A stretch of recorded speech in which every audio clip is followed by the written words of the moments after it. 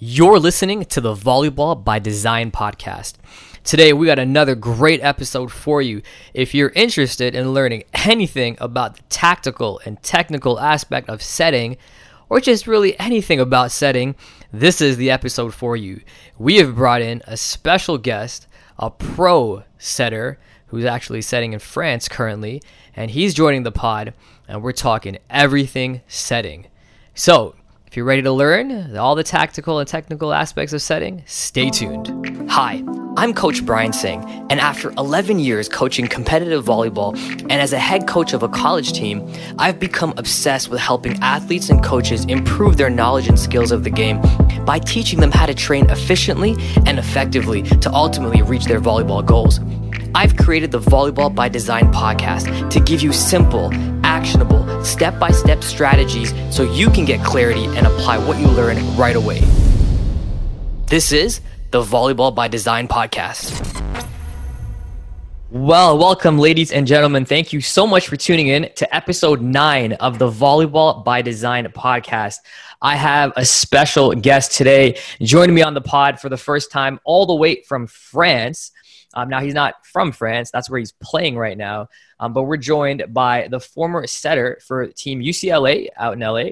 And he's also a setter for the men's national team. And he's currently playing professional volleyball overseas in France, setting over there. So thank you so much. I want to welcome to the podcast for the first time, Micah. Is it Micah Maha or Micah Ma?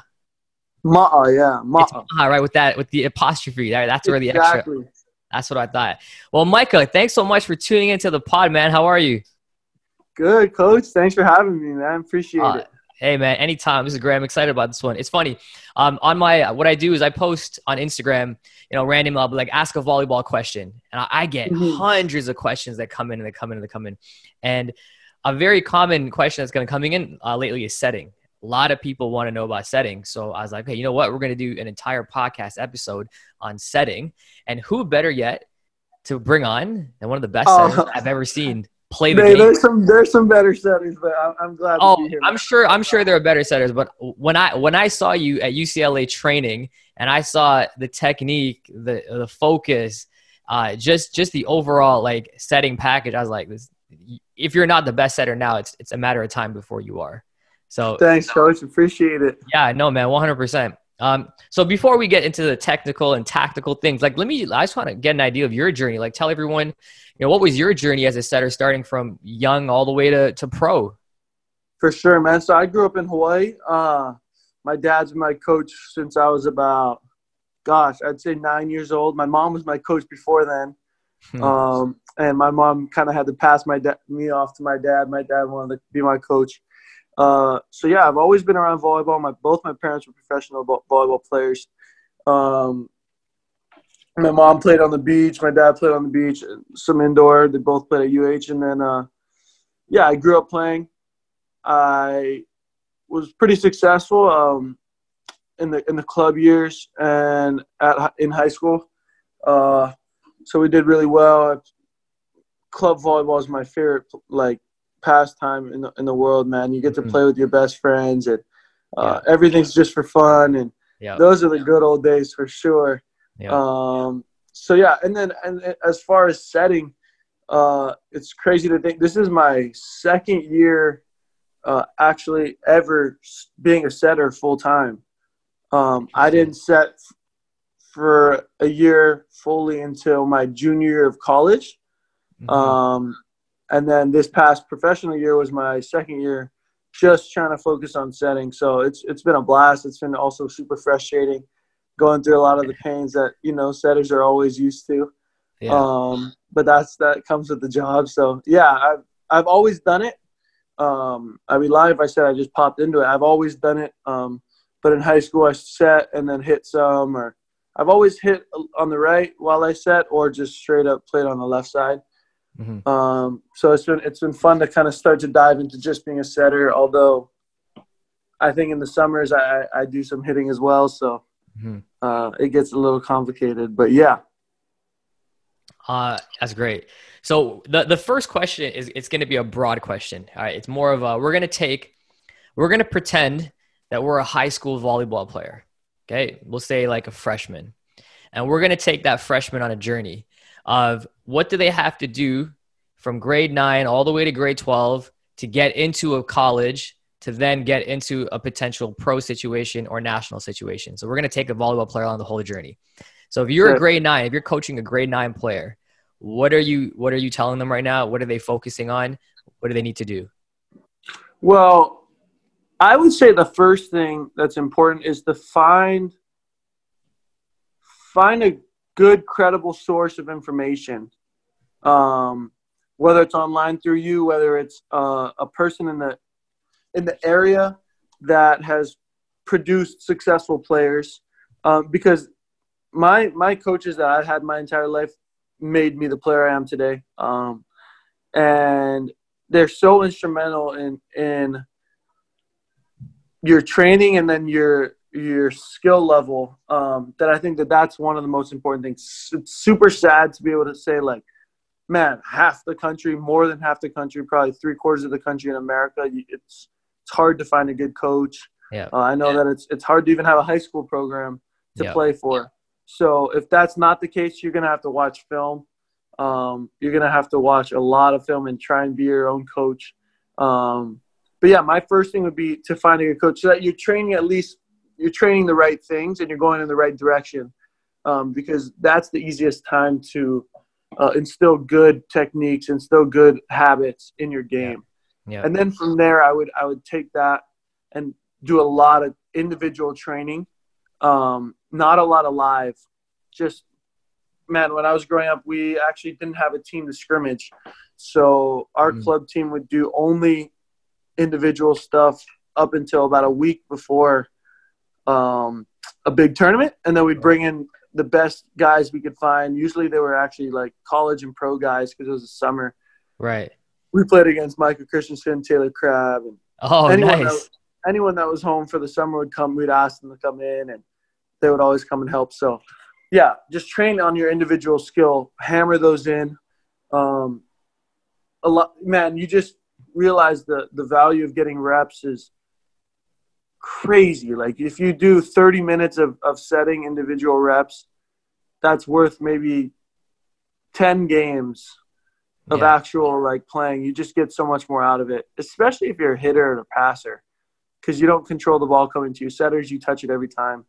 But, yeah, just hammering out those individuals, those good techniques. And then, shoot, am I saying too much? This is your interview, man. No, you go it. Trust me. You keep going. Okay. So, sorry. I'm realizing, man, this is a long-winded answer. No, this is what we want. Don't worry. Okay. Yeah. So, yeah, and then a lot after that, trying to find talented people in that area too, so you can train with them. You can motivate each other. I know competition is how I kind of get myself to work harder. That's a good point. Yeah. I'm not naturally I actually wouldn't say that, but I've always found myself going harder, especially in the weight room and cardio and those kinds of things. When I'm talking with my friends and I'm kind of pushing each other and we're all in there kind of doing our thing, it's a lot easier than when you're at home by yourself trying to self-motivate. So just, or like I've been working out with Joe Worsley on Zoom, and that's helped me stay accountable. That's helped me do the reps and that kind of stuff. Mm-hmm. So yeah, finding people around you to motivate, to train with, to even play with, to learn from, to teach, all that kind of good stuff. So finding those people, and then just start. And then after that, the rest takes care of itself. I've kind of learned that, in terms of recruiting, man, if you work really hard, that they just find you. They do their jobs well enough. I know if they don't, you put a highlight tape together and you can send it out or put it on Instagram. I know that recruiters, I do know that they do find people sometimes, like just by that, just being like, oh, this guy sent us this, or, oh, I've seen this guy on Instagram and I checked out his stuff. So yeah, just being a little bit more active if you're at that point. But first, take care of your skills. Don't do that prematurely, because if you want to get to a big school, you're going to want to lay the groundwork before you do that. Some people are really quick to do that, and it's not necessarily in their best interest. So in terms of like a young setter, so the skills are obviously super important. I mean, I could not agree with you more on finding a coach or a mentor or somebody. Like I always tell my story about when I was a young coach. I didn't have a mentor, so I just like I YouTubed, I Googled, I researched, I did all these things, and I was making progress, but at a very slow rate until Mm-hmm. later in my coaching career, I finally found a mentor. And within working with him for weeks, I gained more in weeks than I did in years prior. And it was just because I had someone to tell me exactly the path I need to go on, tell me exactly what I need to focus on. And it wasn't just me doing it.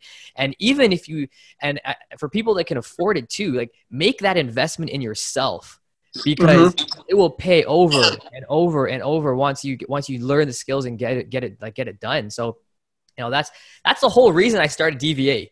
I started DVA to be able to do this for other coaches, to give them some kind of mentorship, whether you're a coach or an athlete. So you avoid all that nonsense and wasted time.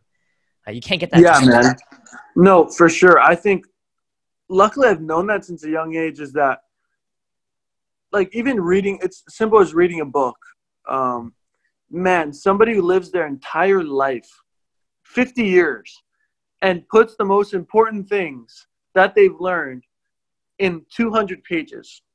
And you can learn 50 years of experience and cheat yourself out of 50 years Yeah, by reading for a couple days. yeah, Or like watching a couple videos and you learn, man, you can just, it's cheating, man. It's cheating. yeah. No, you're I mean, right. there's some things that you need to go through life and learn on your own. Don't get me wrong. Like Yeah, some things like you need to go through, you need to live through.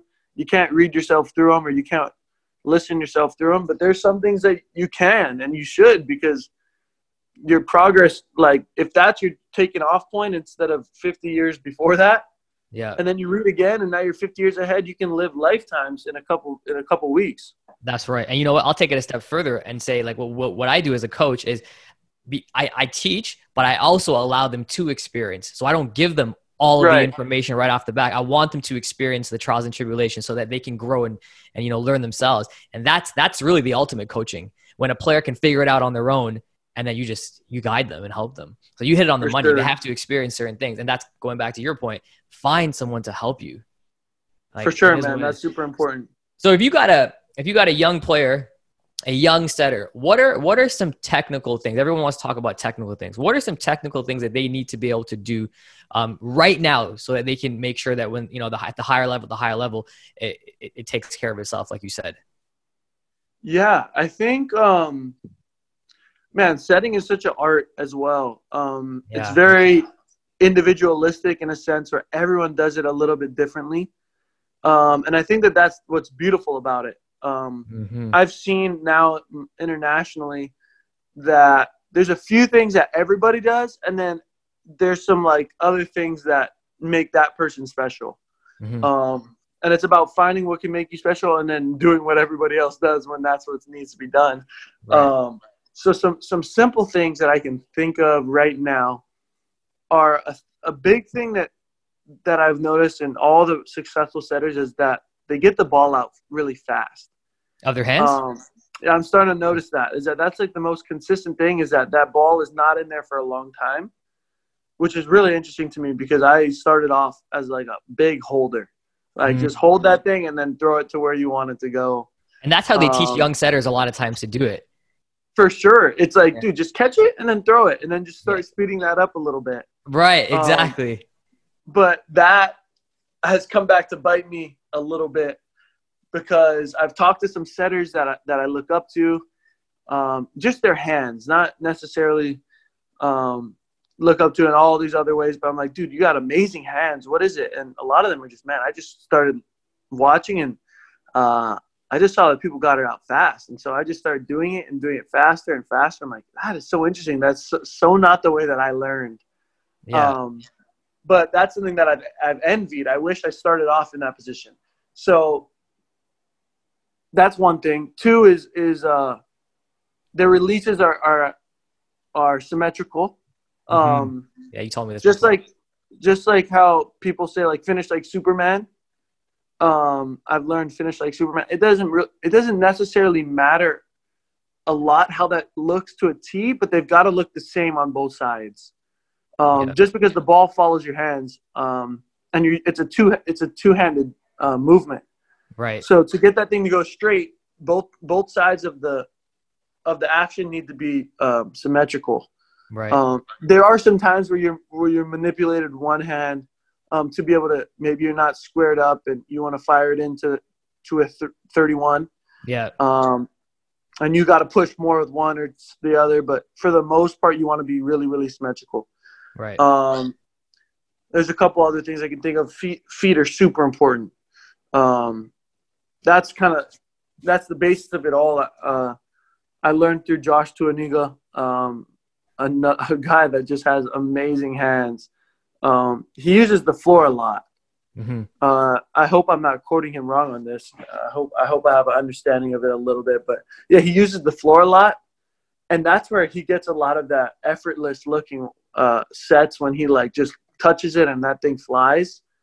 He uses the floor as in he uses the floor. It's like when he takes off, right? He jumps. Yeah, it's just one that momentum. It's just you. I don't know how else to explain it. No, that makes sense. Because it's interesting because you're not on the floor when you're setting a lot of these jump sets, you know? Right. So it's hard to say use the floor when you're in the middle of the air while you're doing this. But it's just a timing thing. It's just when you have an understanding of it in your head, it starts to click a little bit and you can feel it a little bit. It comes a little bit more effortless. Yeah. And that thing is just popping out a little bit differently than if you were to not have any energy / power from the floor. So that will come like holdy. Right. So that will come like you have to beat the ball in order to do that. I think that's where the footwork comes in. It's super important. You got to get to the ball. Yeah. And then you're the footwork is crazy, man. The footwork is so important. You don't want to be flying around. The main thing that I've learned, honestly, is just to be simple. Like really simple in your mechanics, because one thing that helps with, a lot of things that helps with, I'm not a very deceptive setter. So I've had to learn that just let my deception come from being simple. Just look the same way every time. And if you get that thing out fast enough, man, you're going to put them in a world of hurt. The middle is going to be chasing everywhere he goes. If you're always looking the same and then that thing's popping out and he's got to go catch up to it. Right. So being simple for that, and then being simple because you can have so much better location if you're doing the same thing every time. You're practicing the same thing every time.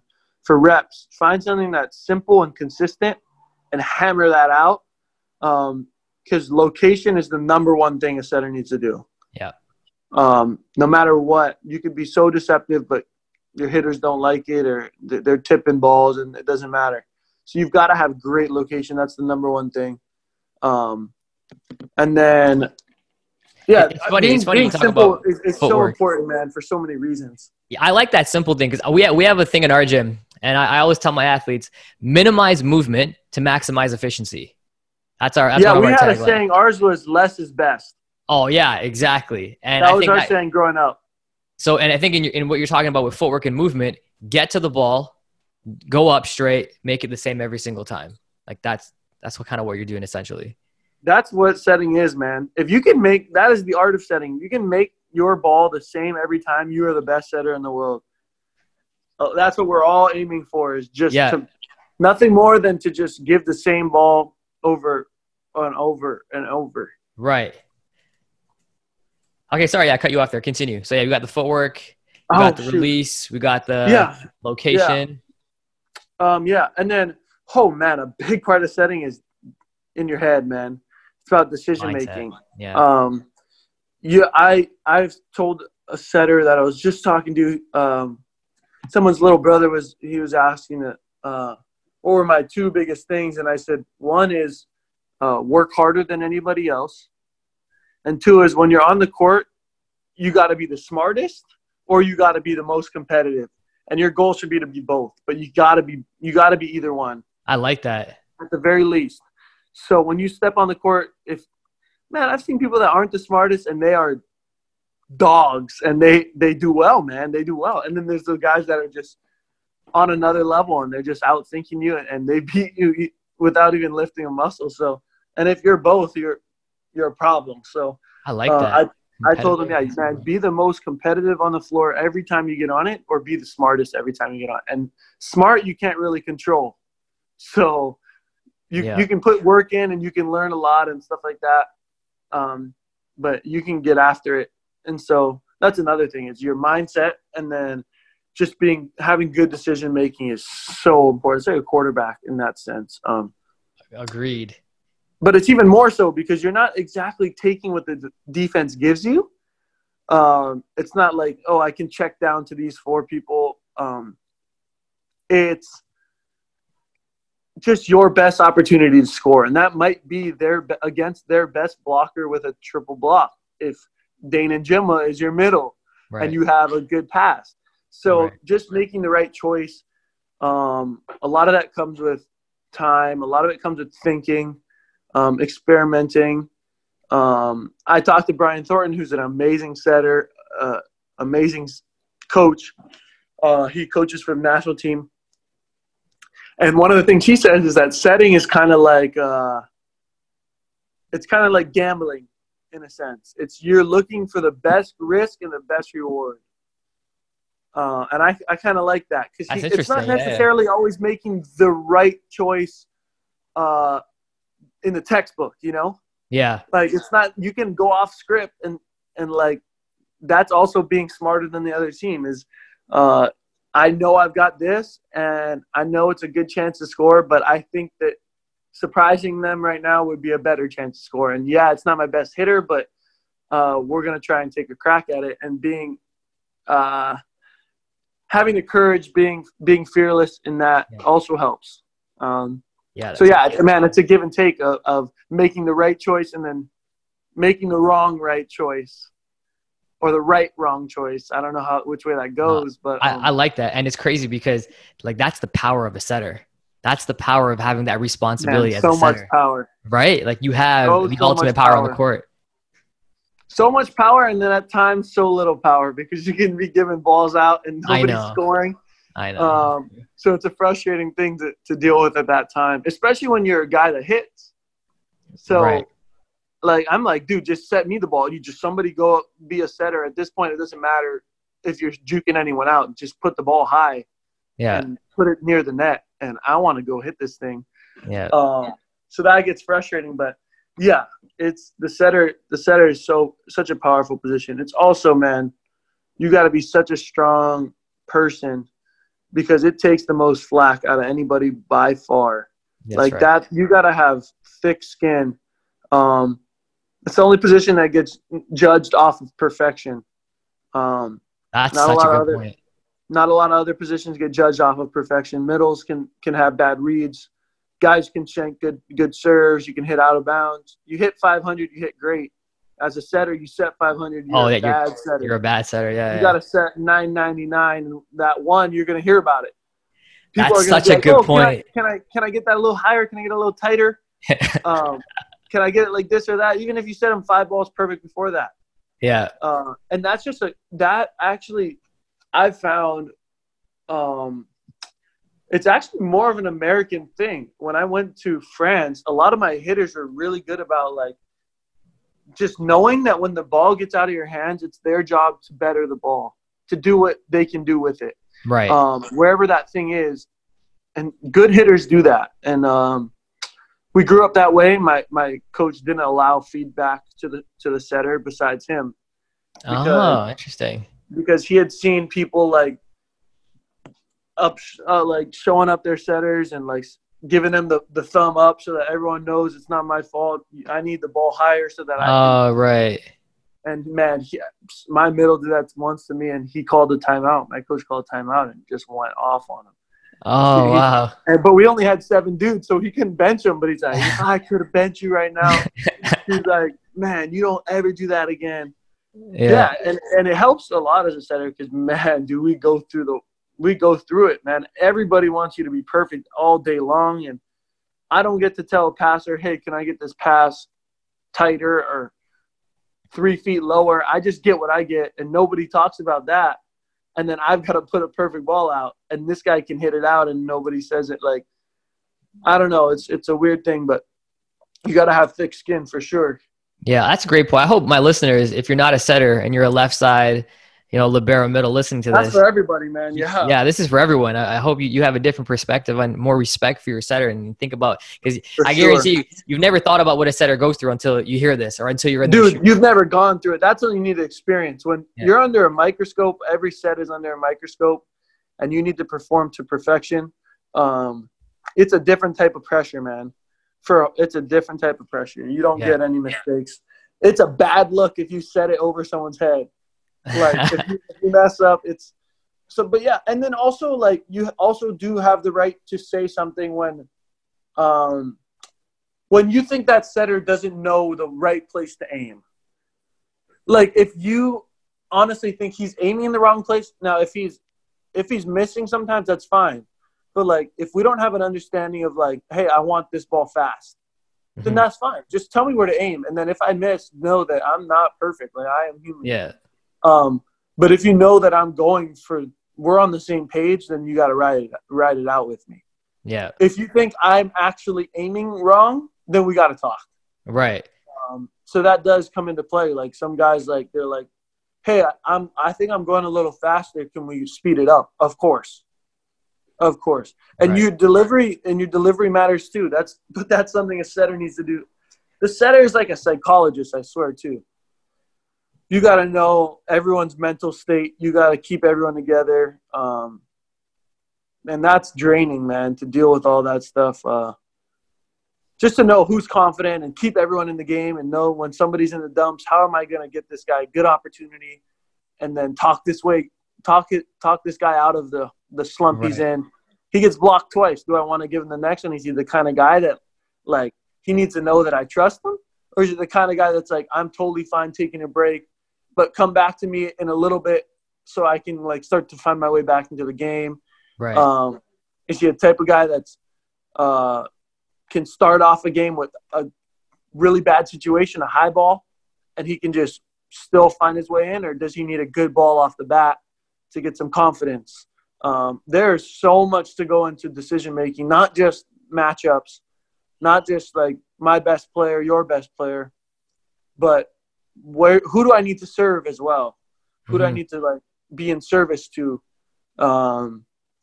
Does this guy's going back to serve? Does he like to get set before he goes back to serve? He starts to feel himself. He has a kill. He's our best server, so I need to give him a ball. Oh, wow, yeah. He's in the game already. Man, there's so many things. Does this guy pass better when he's been in the game, he's feeling well? Or is he just nonstop? Is he just a solid passer? Do I not need to give him the ball yet? Do I need to establish someone so that the other team thinks that this guy's my guy? Yeah. Like, do I need to do that in order to open up for my closer? Is someone good in crunch time?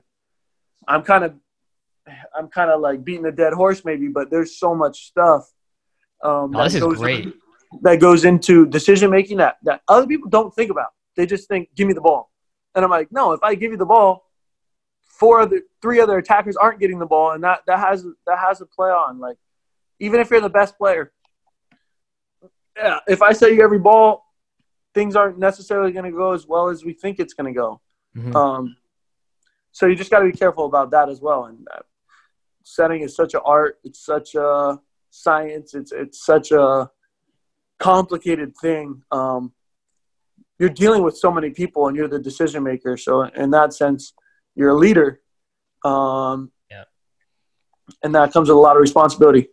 You brought up a good point, actually, and no one talks about it. In fact, like even when I talk to other coaches, we don't really talk about the psychological aspects of a setter. It's always about tactical and strategy, but this was a really good point that it's so much more than that. It's, well, you're not only leader on the court, but you have to maintain 5 other people's personalities and decide, when is the right or wrong time to do certain things. And like you said, if someone's frustrated, well, you have to factor that in now to your decision making.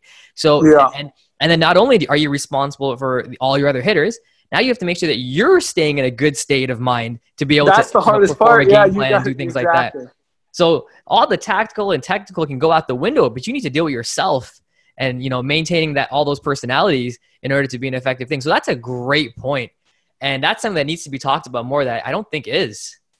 For sure. No, setting decisions it's very fluid. It's constantly changing. When coaches would ask me like, "Hey, what went into your decision there?" I don't even know. I can't even pinpoint it. Yeah. It's like maybe I take it too far. I'm thinking, it's like just make it simple. Take emotion out of it. But then you might not get the results as well. Like that is part of the game. It's part of what's going on out there. And if you can consider it, I think you might have a better chance of success. Right. So yeah, like people will be like, "Yo, why didn't you set that? We have this guy here," and I'm like, "Well, we don't have time for this conversation. Like this is a 30-second timeout. We're gonna have to go through the whole game of why I thought.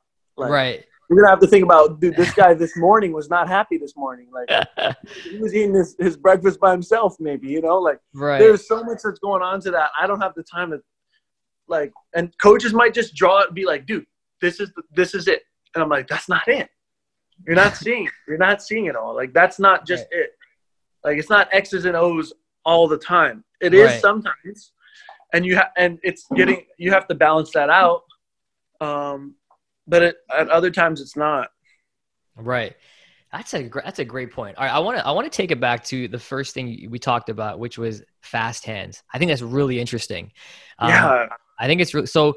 What would your advice be? Because even as a young coach growing up, we were taught the same thing. Like, okay, teach them how to catch first, and after they know how to catch and they understand the feeling of it in their hands, now we're gonna bring it down and release. Now we're gonna get faster. Now we're gonna get faster. For sure. So let's take it back to the fast hands. Forget that. Ooh. How would you teach fast hands? That's a great question, man. Jesus. Yeah. I'm actually kind of thinking now. I haven't never thought about this. But a lot of the reason why we do that is a strength reasoning, right? That's it's true. Like the ball is so heavy if you're 12 years old to push a go ball with a normal ball, you're going to have to catch that thing and throw it a little bit. That's right. I'm just thinking to counter that, maybe you need to create how they have molten heavy balls? Yeah, the setter ball, like the weighted balls. Yeah, I would do the opposite. I would take an extremely light ball so that weight is no longer an issue and we can just look at the technique and you just can fly that thing. I'm thinking that. Oh, that's actually interesting. I'm thinking that might help because as a young kid, I didn't have the strength. So I was always catching and throwing. But because then you get to a point when you're older and it's like, dude, to catch and throw this thing is actually less accurate. Like I'm too That's right. Like, it's like when you get like a balloon or something like that's so light, it's hard to control when you're catching it and throwing it. That's right. You become too strong and you need to just like barely touch it almost. Right. So I would want to recreate that for like a 12-year-old and get a super light ball, like, and just teach them bang, bang, like firing that thing out. Barely touching it, or you can touch it, but just make sure that thing comes out fast, and then train those muscles to a point where when they are strong enough. See, this is such a long-term thing because I know you're going to have to play games with the real ball. That's just how it's going to have to happen. Yeah. But over the long period, if you do train with that lighter ball, by the time you're 18, you'll be a really good setter. But I don't know what it looks like from 12 to 18, jumping back and forth. That's an interesting point. Like I'm trying to we're talking out loud here. It's open conversation about, when a ball comes in your hands, right? You bring it down, you put it out. Now we're just keeping it up here.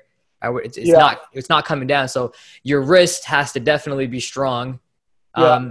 But just thinking out loud, what other muscle groups are involved with, the ball coming in and it's just quick release? What other muscle groups are involved in getting that done? I would say, it's weird. Man, a great person to have on this podcast, if you can get a hold of him, is Tyler Hildebrand. Okay. He's a coach, and I think he's coaching at Nebraska right now. He was the USA volleyball coach. He's so – I've not talked to him a lot. He coached Josh Twiniga. Mm-hmm. He coached him. He's coached a lot of people, and he's just really, really well known. He's very highly thought of, or I don't know, he's held really, really highly. And a lot of the stuff he's dealing with is biomechanics. And I've Mm. never looked into that. But I know that he's really apparently he's really into it. He's really, really smart guy. Amazing setter coach, like probably one of the best in the world. Mm-hmm. And he talks about, if I'm not mistaken, he's the one that talks about from the floor. I think your shoulders are involved. Which would make sense, yeah. Your chest, your elbows. I would say almost everything. Your core a lot. Your core. I was gonna say core, yeah. I think your whole body, man. I think your whole body. I think it's just an overall strength thing. Yeah. Which would make sense. And it's a matter of repetition. You got to practice it too. Because also your leg. It's in your legs. It's in your core, your whole upper body, your back. I don't know. I don't know what the main muscle groups would be. I'd be making it up if I did. That's fine. But yeah, he's super into the biomechanics, and he would be able to just break it down for you scientifically. No. Okay. That's perfect. Yeah. And you know what? The fact that we're even talking about a faster release, now that people know that there should be an emphasis on that and there's something they should be aware of, like that's more than enough. You just got it's just a matter of going and practicing. Everyone does that. Everyone needs to do something a little bit different in order to get that out of themselves. Yeah. Which is why you see everyone doing it a little bit differently. No two setters look the same in the world. Right. Like that's just like a lot of outsides, a lot of middles, like they can look like they can resemble each other a lot more. I don't know why. You can find one or two people that's like, oh, you'll find some guys that you're like, wow, that guy's a unique player. Yeah. You'll find a lot of that, but also like you'll find some guys that are like they're kind of similar, like they play similarly. Right. You so we talked about location, talked about fast hands, we talked about symmetry, we talked about decision making, psychological aspects of it. Is there anything else that we haven't touched on that you can think of that's important for setters? Ooh, I'm sure there's stuff I'm missing, man. That's okay. Hey, listen, we already covered a ton of good things. Not. I mean, right now there's nothing I can really think of. Dope. That's fine. So basically, trying to become a setter. Well, we pretty much covered the roadmap of becoming a high-level setter, starting with the ground of the skills, like developing your footwork, your hands, try to get fast hands early if you can, symmetry, and repetition. And you said it right off the bat, repetition. And the more you do that, as you progress through your career, the better you're going to get. And hopefully you get to that point where you're at a high level and your location is great, which is like you said, location is number one. If you have a bad location, you're not going anywhere. So location's got to be on point. But here's a question for you. I only got a few more. What do you do to prepare for a game? Oh wow, man! This has been a question that I've gotten a lot, and it's actually been something that I've had to deal with for a long time. Okay, and that's because I don't prepare like other people.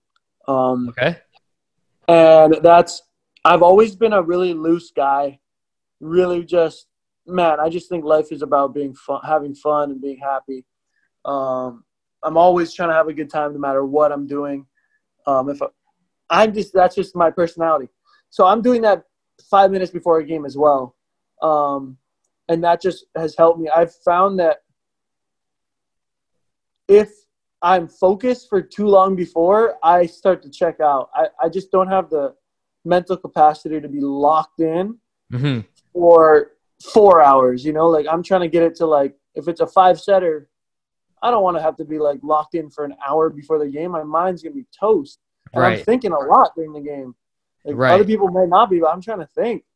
Even though you're playing your best when you're not thinking at all. Like when I'm not thinking, I just naturally making the decisions, man, am I playing my best? But also I usually I'm thinking a lot. I'm not always in that flow state. So I don't like to be, and people have held me on it, and I've talked to people about it a lot, and people have been frustrated because it's not the status quo. Right. But I just don't believe that everyone's best. It's not in everyone's best interest to do things all the same. Like that's a great point. And a lot of people never even find out their best way of preparing because the way to prepare for everyone, and you get judged if you don't, is to like sit down and look like you're really locked in and be super serious and have your music in and be looking over the game plan all the time and, you know, be like not talking to anybody, not laughing. And I'm like, dude, you guys haven't even tried my way. Like, I've tried your way. Right. Like, I know that I don't play. I'm too serious. I don't play to my best. You guys have never tried joking around. You guys have always been so stuck up and so like, man, you're not being serious enough. Like, we need to be serious. And I'm like, you haven't even tried my way. I feel like a couple of you guys could benefit because you guys are all too serious. Like, you guys get into the game and you're too serious. Like, yeah, it doesn't benefit you guys sometimes. Like, some guys, yeah, okay, that works for you, sick. But have you tried something else? Do you even know if that's the best way to prepare? Right. The answer is no for a lot of people. And so, I mean, I used to play kickball. I used to play some games. For us, we had so many conversations about people wanting everyone to be as a team, which definitely has some value and merit. I grew up on a team that was very militant. We didn't have choice. We really didn't have choice. We only blocked line. Like, we literally did not have the choice to block. Oh, really? I don't like from 12s to 18s in club. Actually, 18s, I think my dad was like, if you're athletic enough, you can grab the ball if you need to. Okay. But if you get tooled or if it doesn't go well, my dad would be furious. And everyone in the gym on our age level knew my dad for being very, very vocal, which I think helped us a lot. Well, I have a good story about that. We played basically the UH team, their starting lineup when I was maybe 15, and they were number one in the country. They had Taylor Averill, Siki Sarkovic. Maybe I was 16 or 17 because Siki was there. Who else did they have? Colby Konataka is a libero. Jennings Franciscovich was a setter. Mm-hmm. Kupono Faye. Brooks Sador, who's a Canadian. Mm-hmm. I can't remember who else they had, but they came in and they were the only person they were missing was Siki. They had their middles were there. Taylor Averill was there. Davis Holt, their whole starting team was there. And my dad missed the first set and we got killed. It was 25-10, I think. Okay. And these guys were laughing at us. We're like, man, what's going on? Right. And my dad showed up. And we beat them the next two sets, and we're like, oh, wow. we'll see you guys later. Like, they were like, what the heck? And we're like, dude, my dad, when he's there, we are just on a whole different level. So he was instrumental in our success as kids. But yeah, he'd call us selfish. He'd be like, you're so selfish. Like you play zero team ball. Like, if you make one move, and oh my God, you're a selfish human being. You can't do this. You can't do that. He's a very intense guy. Yeah. We are very militant, and I think that that's amazing. Like, I think there's so much discipline is such an important thing, and having a system is such an important thing. So there's a balance to that. Yeah. So when people would be like, oh, he's not taking it seriously, I'm like, oh, I'd be like, man, have I missed my assignment once in a game? Like, have you had to approach me and say, you didn't look at the game plan? No. Like, I talked to my coach, I'm the only guy you're not reminding of the game plan. Don't talk to me about looking at the game plan before the game. No one else here is even doing it in the game when it matters. Right. I'm doing it when it matters. That's what matters. Right. So I've had to talk to people about it, and I get that it looks how it looks. And a problem in our world today is that you see something and you don't understand it and you immediately judge it. And that's also great point. And that's human nature because we've evolved, and not to get like through this, but I mean, in evolution and hunting and gathering, like you need to know who you can trust and not. And people that don't look like you or don't come from your pack are dangerous back then. Like they'll kill you and eat you. Yeah. Like they're savages. So you have to know like who's mine, and I have to know like this is what I look like, and we do things this way. And when people don't, like it's in our human nature to be like, oh, that's not like what we do. Yeah.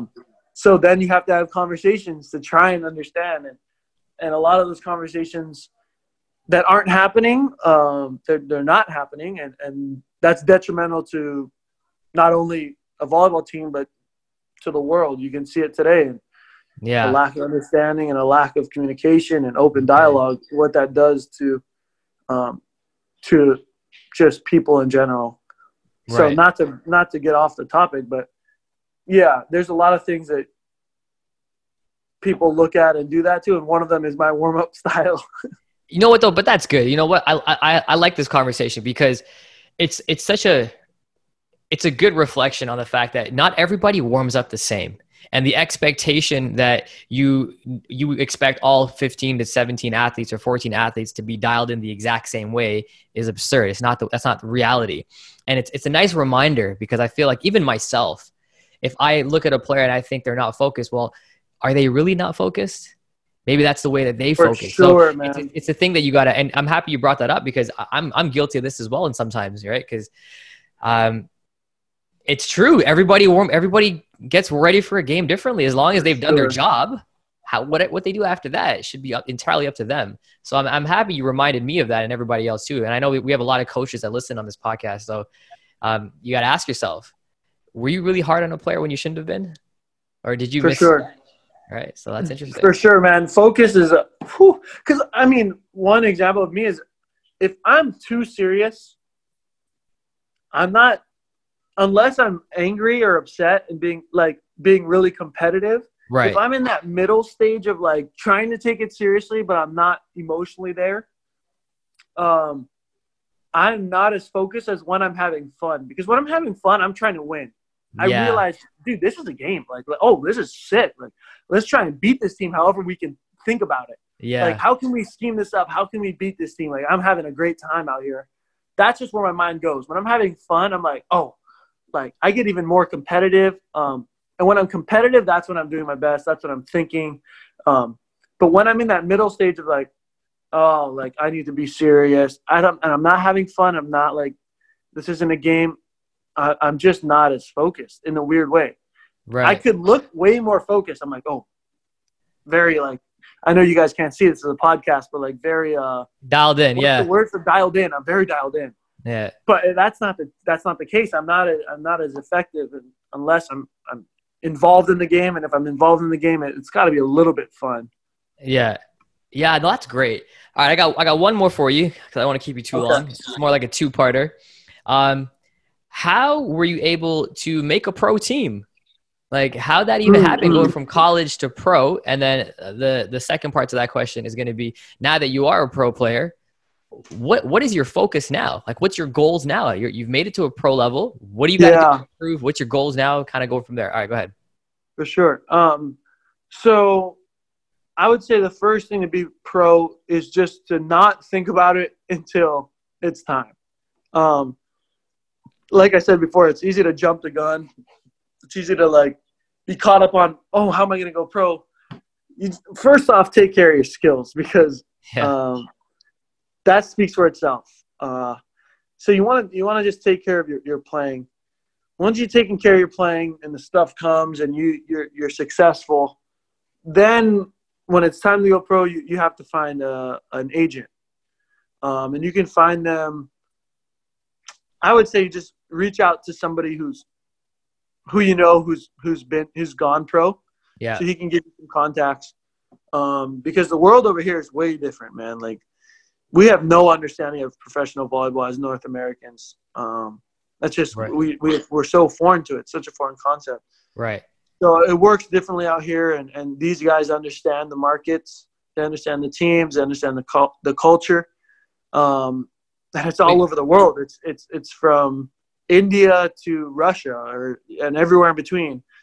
So you need to find agency. Yeah, so your agency understands the volleyball world, not just France, but everybody. Like yeah. Okay. My agency is actually a really, really big agency. They have players like Michael Kubiak, who is in Japan. What's your agency called? It's called LZ Sport. Oh, yeah, I've heard of them. Yeah, okay. Okay, cool. I'll link them up. I think Shawan. It's Shawan's agency. Oh, okay, yeah. So Shawan Vernon Evans. It's the same dudes that he works with.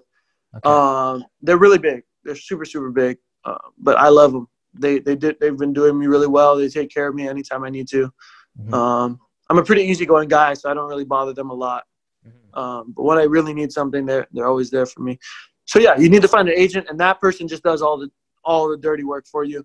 They'll ask you for some film, and you're gonna have to give them some film and this and that, and then they go out and just work for you, and they try and find you a job. And then a lot of times they take a cut, but a lot of times it's paid off by the club. The club pays an agent fee. Oh, interesting.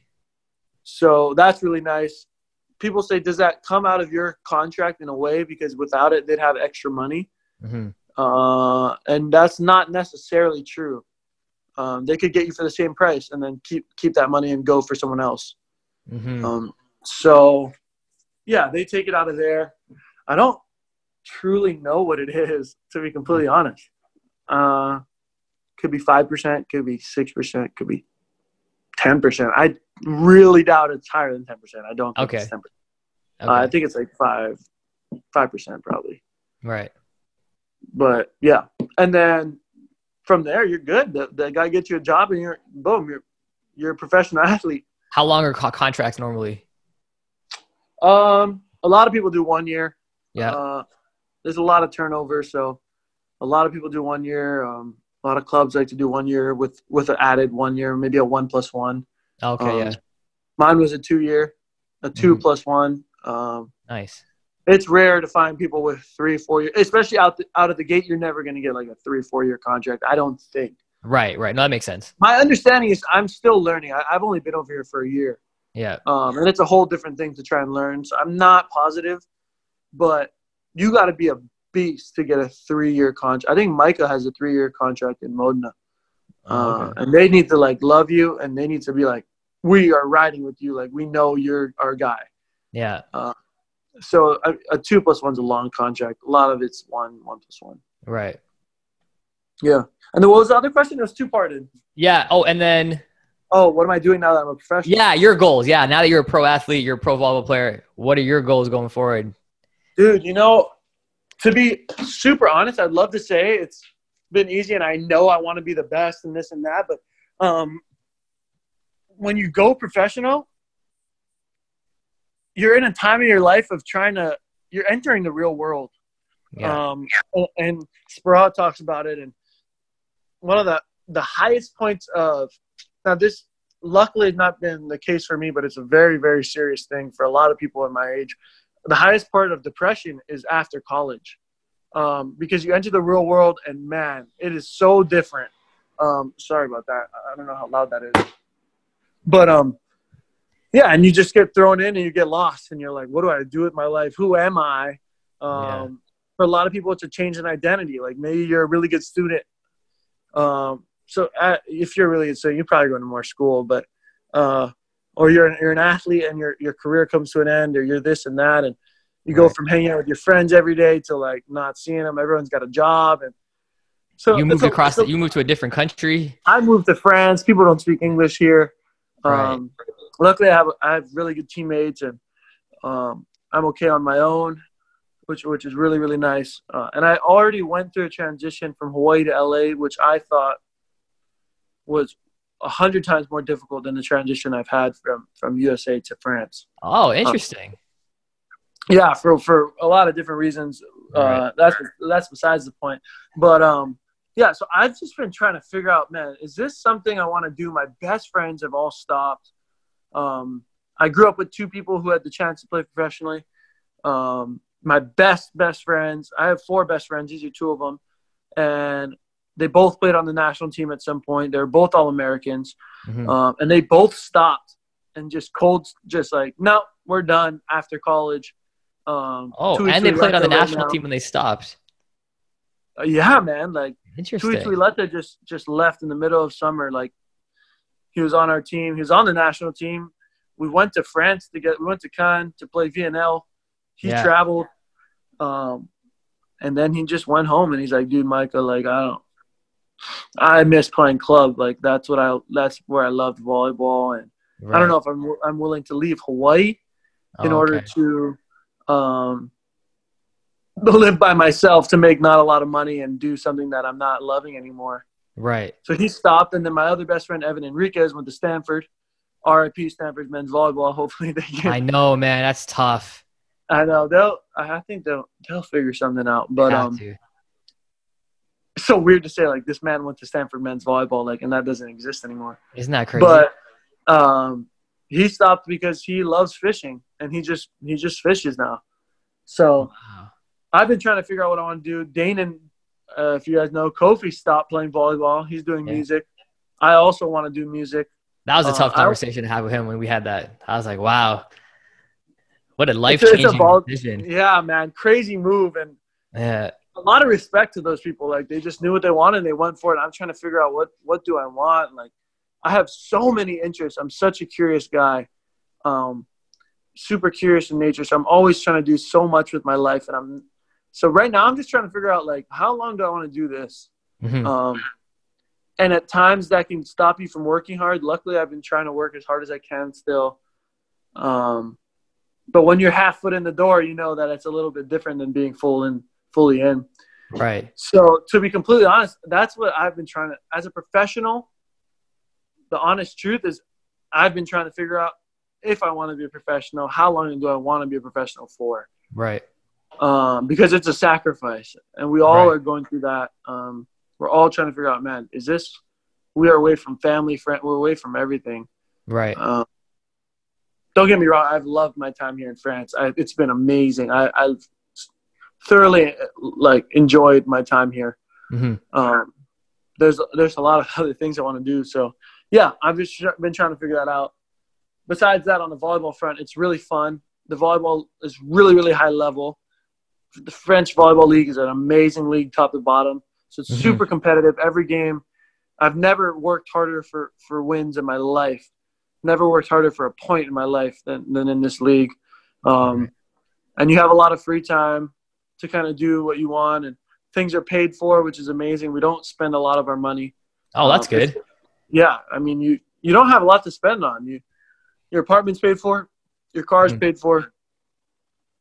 What else do you have to pay for? I mean, I have to pay for food and gas. Right. And I haven't bought anything. Like, I just don't buy a lot of things. So, and you're forced not to buy things because you're always on the move. I'm always going. You never know if I'm going to be in this town next year. I have to bring all the stuff back to America, and then I have to bring it all the way back, and it's expensive. And you end up being a minimalist in a way. Right. Well, I will say one thing I know about you. You and Spra have similar traits in that you guys aren't just volleyball-minded players, but players and coaches of intellect. And regardless of what you decide to do, it's gonna be the right decision. It's gonna be what makes you happy. And I think it's like Danon. More than an athlete, you guys are both intelligent people. That no matter what you do, you're gonna dominate at. I'm pretty confident that you and Danon are similar in that sense. Danon decided to go full-time music, and there's no reason why he won't kill it. He already has been doing great things. Yeah. And you decide to go pro volleyball, you're going to dominate that. And whatever you decide to do after that, I have absolutely no doubt that you won't kill it as well. And it's just because of that, right? You're intelligent. You make the right decisions. You think about your decisions. And I mean, I'm always here to support you, as you know. And I'm sure you have a support system as well, which is good that you can, rely on. For sure. Thank you, Coach. Dude, Danon, I just got to say, Danon is a smart man. Yeah, he's intelligent. He is intelligent, man. He is just one of those guys where he knows how to do so many different things. Like, your car's broken, and next thing he's out there and the car's like taken apart. He's like, "Oh yeah, I know how to do this." I'm like, "How are you a full-blown mechanic?" He's like, "Yeah, I know how to do this." And it's like anything with electronics, he's in there. Anything's broken, he's fixing it. He's a really smart guy in that sense. Yeah, it's funny. Yeah, it's funny. Like when I talked to him the other day, like when he got back, he was starting to trade. He's like getting to stock trading and doing all that stuff. Oh God, yeah, I'm like, yeah, let's go. So it was interesting. Hey man, Micah, thanks so much for joining us on the Volleyball by Design podcast, man. I really appreciate it. I wish you the best of luck in the rest of your career and the season as well. Listeners got a treat today because you gave some solid advice, both technical and tactical, sharing your stories and stuff. There's a ton of value in this episode, so I really appreciate it. Any last final words you want to tell our viewers? No, man. Thank you, everybody, for listening. Thanks for having me on the podcast. Just wanted to say thank you, and it's been a treat. It's been super, super enjoyable. I loved having this conversation. So it goes both ways. So thanks for having me. Thanks for the jump program. And yeah, I appreciate it, man. Keep doing no worries. And keep working hard. It's great stuff. Thanks. And listeners, make sure you watch Micah. Hopefully you can follow him on Instagram. Hey, what's your Instagram handle? Yeah, it's just my name, Micah, Micah, MAA, without the Okina. It's called an Okina. Right. So I'll put your Instagram handle in the show notes so people can follow you and support you along your journey. Along. We do some fun stuff on there. I'm trying to be more active on it. I'm trying to take follow of your lead, but I'm just not naturally a take pictures social media guy. So I'm trying to work on that. Yo, I wasn't either too. So actually, it wasn't until like this year where I started using stories more. I never use stories. Now I'm starting to okay, ask me a question. I'll try to get more involved. And I feel like people have been getting I've been getting a lot of feedback from that. So, it's weird. It's different. It is, man. It's not natural to a lot of people. So props to all the people that work really hard on that. It's hard work. Yeah. Well, thanks, listeners. We'll see you again with another episode on the Volleyball by Design podcast, hopefully sometime next week. Thanks a lot, Micah. I appreciate it. Sick. Appreciate it, coach. All right. Cue the music. Look, are you at the stage you want to be in your volleyball journey? How would it feel to get clarity on your training? And instead of taking months to get better, you could improve in weeks, if not days. When I was a young coach and player, I felt this way all the time. The truth is, after I got some great advice on how to be efficient, my learning curve grew exponentially. Let me show you how to be more efficient and effective in this game. I invite you to check out CoachBtraining.com for more resources that you can use to take your game to the next level. I look forward to helping you reach your volleyball goals.